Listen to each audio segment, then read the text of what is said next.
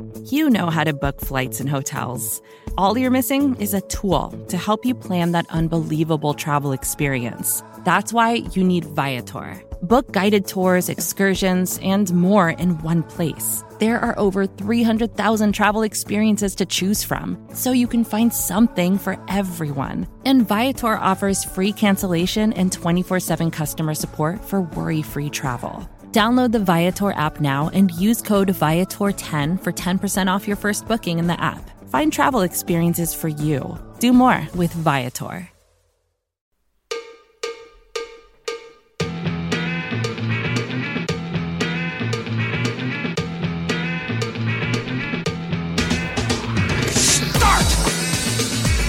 You can call me Bruce. Bruce Nolan is standing by.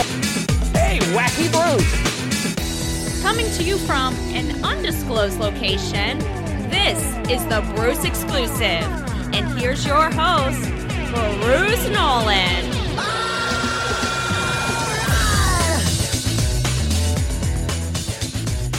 Ladies and gentlemen, boys and girls, children of all ages, welcome to another edition of the Bruce Exclusive, a Buffalo Rumblings podcast. I'm your host, Bruce Nolan. You can find me on Twitter and Instagram at Bruce Exclusive. Welcome back. Are you a New Year's resolution person? I have historically not been a New Year's resolution person. If I have things I need to make changes to, I just go ahead and make changes to them at the time when I have the appropriate data. That rarely lines up specifically with the new year. It could be middle of July for all I know. It's just whenever it is I feel like I need to make a change, whenever it feels like I need to make an adjustment to something or I want to aspire to something, I just do it then. So I'm not historically a New Year's resolution person. But this year's different because my wife and I had an opportunity to talk a lot to each other over my Christmas break, and we came up with something that we think is important. And it's going to trickle through today's podcast. But I'll come back to that. The Buffalo Bills defeated the New England Patriots in a game that was not entirely exciting to watch if you were hoping for a blowout. If you were hoping for the Buffalo Bills to dominate the entire game on both sides of the ball. Because usually it's a 1 out of 3 sort of situation, 2 out of 3 sort of situation, but it's not usually defense good, but offense and special teams not as good. Those two things usually don't go together. Historically, it's defense and special teams kind of clumped together. Either they were both bad or they were both good. It's an unusual game to have your defense be good, but your offense and special teams not be as great. And so because the offense and special teams weren't as great against the New England Patriots as we would have preferred, the game ended up being closer than they would have liked. And so the Buffalo Bills go into the game against the Miami Dolphins in Week 18, and they can make the playoffs. For those of you who have been living under a rock, here are the Buffalo Bills playoff situations, the scenarios that would lead to that. If the Buffalo Bills win, then it doesn't matter what happens with the Jaguars game and the Steelers game, because those are the people they're competing with for a wild card, Jaguars and Steelers. If they win against the Miami Dolphins, they're the number 2 seed, and they will play either the Colts or the Texans in the first round of the playoffs. If they lose, and both the Jaguars and Steelers also lose, then they'll play at Kansas City as the 6th seed. If they lose, the Jaguars win, but the Steelers lose, then they'll play at Miami again, back-to-back games, as the 7th seed. If they lose, and the Jaguars lose, and the Steelers win, same thing. They'll go back to Miami again as the 7th seed. If they lose and both the Jaguars and the Steelers win, they're out entirely. They're 10-7. They lose tiebreakers, and they are out of the playoffs. That's the situation that the Buffalo Bills find themselves going into in Week 18. Now, obviously, there's some tie stuff as well there, but we're assuming that ties are not going to happen because they very, very, very rarely happen. So, the Buffalo Bills are in this situation in large part because the offense hasn't performed the way that they wanted to in specific games.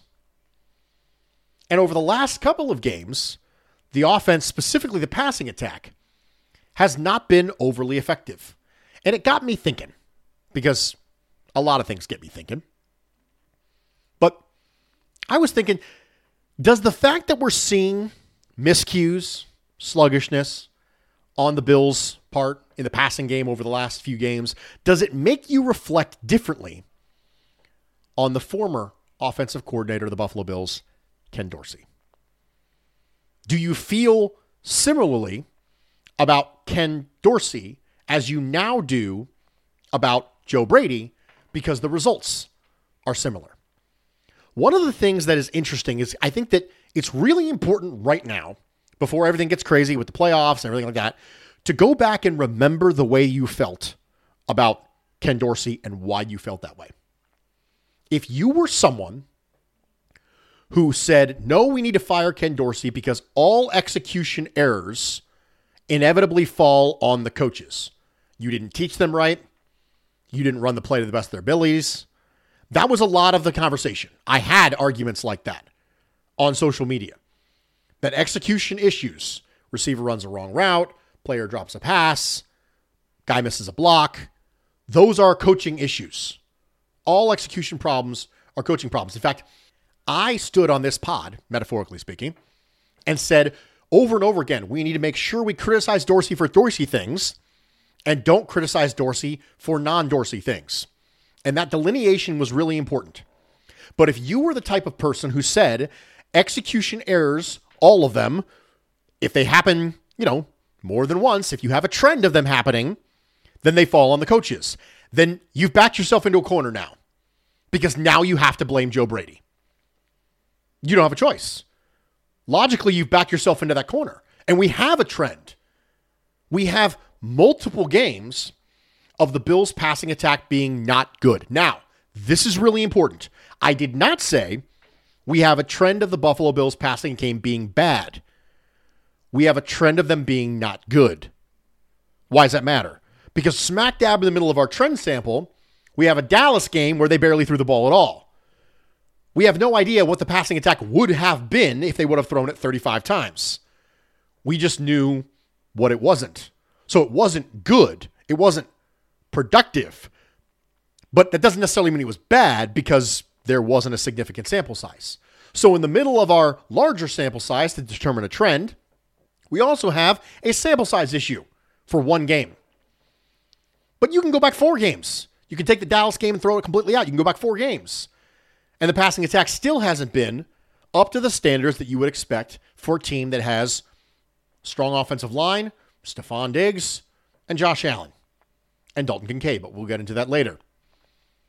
So we do have a sample size of that. And if you're the type of person who already established earlier in the year that execution errors in the passing game over a significant sample size enough to constitute a trend is now on the coordinator, now you have to put it on the coordinator. This is the issue. This is why it was so important for me to delineate and say, no, blame Dorsey for Dorsey things, blame players for players things, Josh Allen for Josh Allen things. So many people were blaming Josh Allen misfires on Ken Dorsey. Well, now you have to blame him on Joe Brady. That's the rule. That's the way it works. This is why the why matters so much more than the how and the what. This is why. Because yes, there are miscues and sluggishness in the Bills' passing game over the course of the last few games. But the reason why is not the same reason that it was when it was Ken Dorsey. There are similarities that we're going to talk about, but it's not the same reason. If you listen to the people who watch the film, or if you watch it yourself and you know what you're looking at, the reason why there's been sluggishness is different now than it was before. So the result is the same, but if you were a results-based thinker and you just said result equals OC, which, let's be honest, is a very common line of thinking. It's reductive, but it's common. Results equals OC. Well, it's not Josh Allen. It can't be Josh Allen. Therefore, results equal OC. The problem is, if you already established that with Dorsey, logically, you have to now extend that to Joe Brady. And you back yourself into a corner. Logically, that's bad. I will say one commonality, and I'm going to continue to pound this drum. Please, why? Why are we not running more play action? I've been pounding this drum for what feels like forever, ever since Ken Dorsey took over. There was a dip in play action. This was a 2022 issue. Are there just not enough play action plays in the playbook? Like if we give Joe Brady an entire offseason, which we don't know if he's going to get or not, would he come out with more play action? We know there was an uptick in motion, but there hasn't been an uptick in play action. And there should be. Mash the buttons that you're good at more. When Joe Brady was asked about the Dallas Cowboys game, he goes, well, it was working, so we mashed the button. I just need you to extend that exact same theory. I want logical consistency. If you said, well, it worked, so we kept pressing it, great. You know what else works? Play action, so keep pressing that button too. That is a similar criticism with Joe Brady and Ken Dorsey. But the reason why the Buffalo Bills have been sluggish and had miscues in the passing attack over the last couple of games is not the same reason, in my opinion, that they had struggles earlier. We talked about this when Ken Dorsey got fired. We said that because of the significance associated with option routes in that offense, you were ending up with very disjointed route structures where it didn't really look the way it was supposed to look, locked in. And so it didn't look as good on tape because all it would take would be one person to read something differently and then there'd be miscommunication. I don't think it's a miscommunication issue as much anymore. I don't see that in the passing game. What I see are missed opportunities because when a receiver wins, a lineman doesn't. And when a lineman wins, a receiver doesn't. That's what I'm seeing. It's different this time. I'm going to come into this offseason and go, we need more at the receiver position. Now, I've been saying that for years, but I really, really need it at this point. Who do the Bills have who's a dynamic weapon with the ball in their hands? James Cook, I think, is a good player with the ball in his hands. Is Stephon Diggs a dynamic player with the ball in his hands? No. Khalil Shakir? No. Gabe Davis? No. Dalton Kincaid? Break a tackle? Make something? But, I mean, you're not going to get a lot of dynamism overall in the level I'm talking about from a player like Dalton Kincaid. Go get me 2 new receivers. Somebody who can help you win vertically because Josh is missing a lot on the verticals. Get me someone like that and then get me somebody with the ball in their hands. It could be the same player. Get me somebody who's dynamic with the ball in their hands. And then you have situations against the New England Patriots where the guards didn't quite hold up the way they were supposed to. O'Cyrus Torrence has been a very solid rookie this year. I did not think he played well against the Patriots. And historically, the Patriots have always been really good at interior pressure. And on plays where the receiver would win, Josh Allen would be forced to go elsewhere, forced to bite it or things like that because it didn't work. But if you watch the film, you watch the L-22, you see these things, you go, oh man, if this just would have happened, that play would have worked out. It feels and looks very different than the situation with Ken Dorsey. On plays when the receiver's winning, the line's not. And on plays when the line's winning, the receiver's not.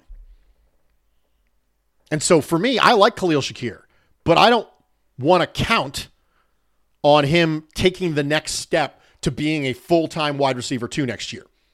If he does, that's great, but I don't want to bank on it. I have seen everything online from he's our future wide receiver 1 to he's a wide receiver 4. And the truth is probably somewhere in the middle. He's probably a completely reasonable wide receiver 3, but I don't want to bank on this. I don't want to bank on Stephon Diggs holding up for 2 more years. I don't want to bank on Khalil Shakir. I don't want to bank on Gabe Davis coming back for a really reasonable salary and suddenly becoming somebody that he wasn't before. I don't want to bank on any of this stuff. Hope is not a plan. Greg Thompson, cover 1. Famous for saying that. Hope is not a plan. So I don't want to bank on these things. If they happen, great. But I don't want to hope they happen so that you can get better stuff from the passing game. That's the difference for me when I watch the film. It's the difference between are not and cannot. When I looked at it with Ken Dorsey, I went, they are not doing what they're supposed to be doing. When I look at now, they go, they are doing what they're supposed to be doing. They just can't do it at a high enough level. I think you need better players. You got to isolate the variable. Is it still Dorsey's fault? Of course not. It only feels like that if you are a results-based thinker. Because I saw open receivers. Then I saw protection breakdowns. I saw the line hold up. And then I saw Josh Allen miss something. And then I saw the line hold up and the receiver didn't get open. So think about this in a very, very basic way. I know that football is far more complicated than this. Receivers have to win. Line has to win. Quarterback has to deliver a ball. Those are the 3 things that has to happen. Now, if one of them breaks down, your probability of success on that play goes down. If 2 of them break down, it goes way down. Ideally, you want all 3 of them to function at peak efficiency at all times. But when you're looking to assign blame, right, those are the 3 pillars that hold up success as an offense, specifically in the passing game. Because obviously, the quarterback hands the ball off and, waves at the guy when he runs 20 yards. That's awesome. But he didn't really do much. He may have checked at that run, but after the play, he didn't do much. Line's got to hold up. Receivers have to win. Quarterback's got to deliver a ball. And it felt to me like always one of those things was going wrong. Josh Allen misses a throw. Receiver doesn't run a good route. Protection doesn't hold up. It was always something from an execution standpoint. But when you watch it on the All-22, you get it. Like you're looking at it and go, I understand what this play was trying to accomplish. Sometimes with Ken Dorsey, because of the option routes and because of other stuff like that, you look at it and go, okay, where were you going with this? Like, what was the intent here? And it's hard when you have situations where the players could run wrong routes and it makes the play look weird on all 22. So you're like, how much of that is the player screwing up and how much of it's Dorsey's design because the play wasn't run as designed. And that's why I told you it gets really muddy. You remember this conversation? It gets super muddy. But it's actually a clean look when you watch Joe Brady's offense. It's a clean look. You can tell what it was intended to do. Oh, they were trying to do this. They were trying to do this. Okay, this guy was going to run off this safety, and then we're going to go here. Like, that makes sense. We just had stuff pop up. And it's been that way for the last couple of weeks. And that's frustrating. But it's different. It's a different type of frustration than you saw with Ken Dorsey. So I bring this up to say that if you were logically inconsistent with Ken Dorsey, now you're in trouble. If you were, well, hey, results are on the OC. It's just the way it is. Results are on the OC. Well, now you have to blame Joe Brady. And so maybe it will cause us to rethink the way that we blame people if we are forced to extrapolate that and then hold somebody else to those same standards. But, run more play action. We're going to take a quick break. Stick with me. We'll be right back. Welcome back, everybody, and thank you for joining me for this edition of the Bruce Exclusive, a Buffalo Rumblings podcast. I'm your host, Bruce Nolan. You can find me on Twitter and Instagram at Bruce Exclusive. Welcome back. This was going to be another short pod, and it might still be, but I think I rambled a little bit about Dorsey and Joe Brady, and it was a whole thing. But I promised you that I would talk about my New Year's resolution. And my New Year's resolution was about romanticism. That's not a word you hear used super often.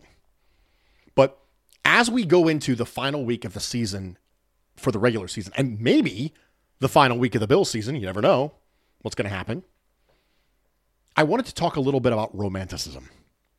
Because I think it applies to the offensive coordinator conversation. I think it applies to the Bills. And I think it applies to lots of things. But my wife and I decided we had a tough year. 2023 was a tough year. 2024 is hopefully going to be better.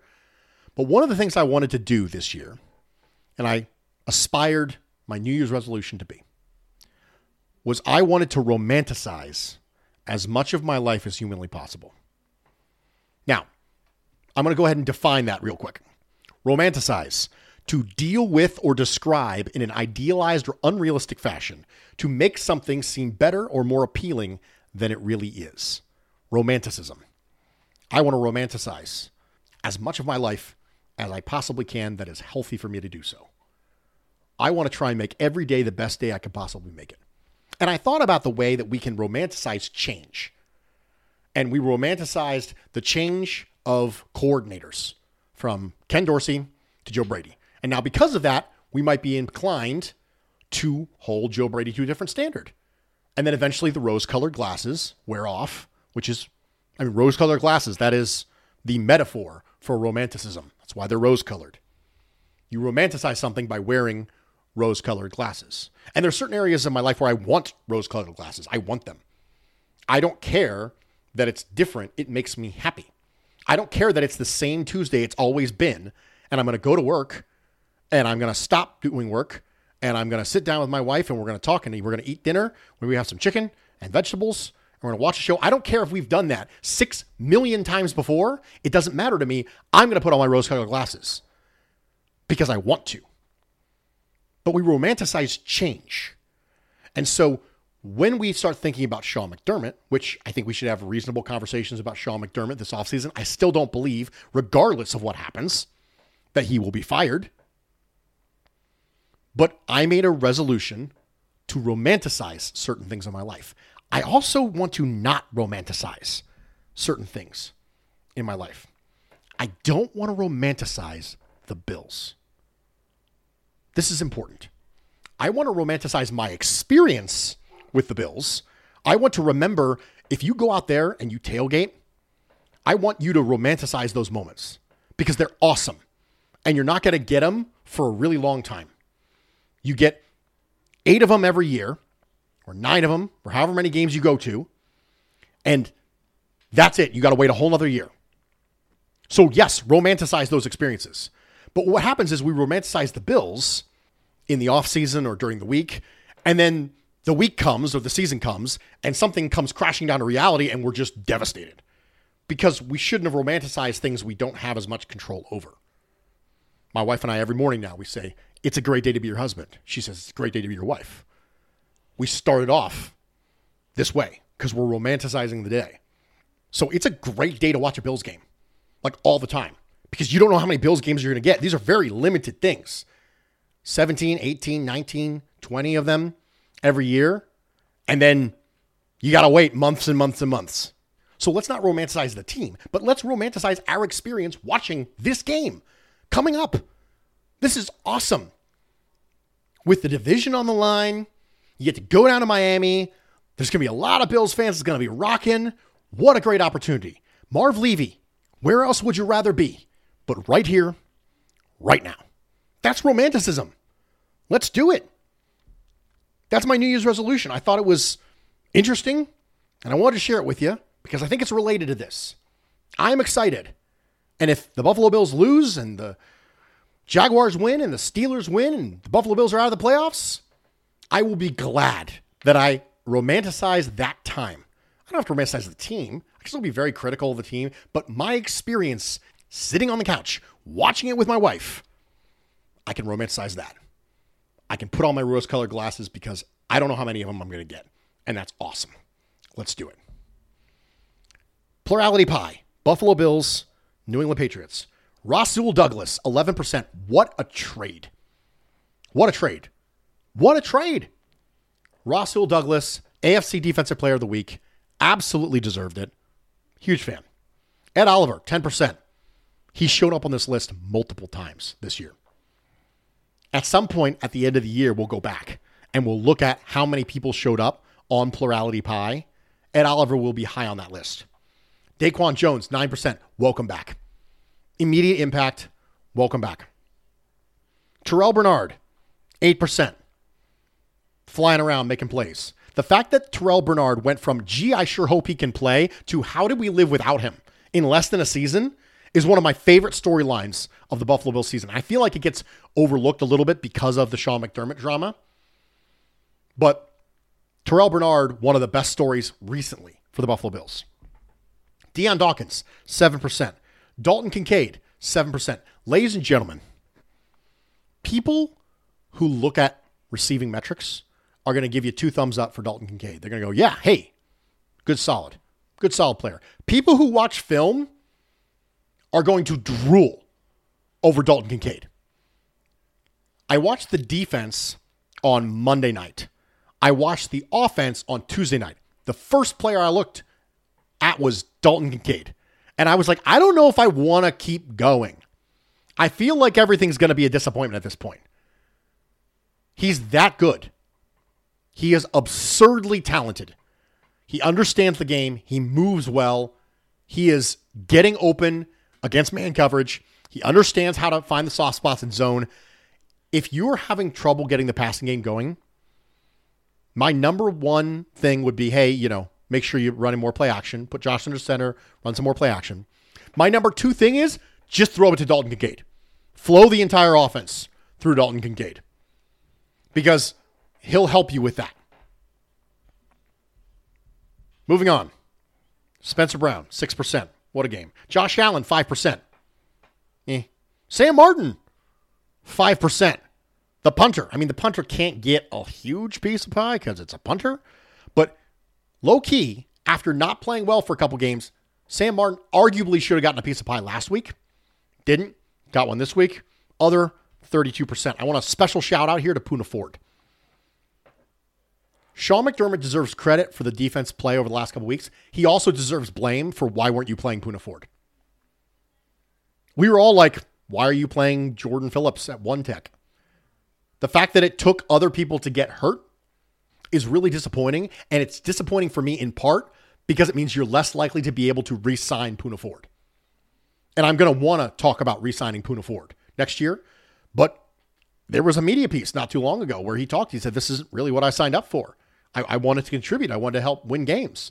Now, maybe there's still time to turn that around, but I'm going to be wanting to talk about re-signing Poona Ford, and I was very, very, very satisfied with what I've seen from Poona Ford. And I just keep going, okay, I'm going to give Sean McDermott credit for the way the defense has played the last couple of weeks, but I also need to give him blame because he's the one who would decide that Poona Ford isn't going to play. Obviously, there'd be input from the defensive line coach there, but why wasn't Poona Ford playing? And I think there's criticism there. We got one email to go through, and y'all know who it is. It's Evan. Well, here we are. Regular season finale, barring the Baltimore B team beating the Steelers, improbable, or the 5-11 Tennessee Titans beating Jacksonville, highly improbable. The Bills will go to Miami in a win-or-go-home scenario. Luckily, Josh can't decide what he dislikes more, Jalen Ramsey or marine life. Buffalo will steamroll Miami through the air and on the ground. 3 passing touchdowns, Shakir, Diggs, and Cook. 2 rushing touchdowns, Josh and Cook. And a pick 6 by Daquan Jones. A thick 6 being predicted from Evan. Winning 42-17. Look out, 7 seed. Look out, 2 seed. Orchard Park might be chilly next weekend. Ladies and gentlemen, we did it. I didn't feel great about this pod. It just didn't flow quite the way I wanted it to. Like I was reading my bullet points. I was like, maybe I did my bullet points too early, right? It didn't quite flow the way I wanted it to. So sorry about that for sure.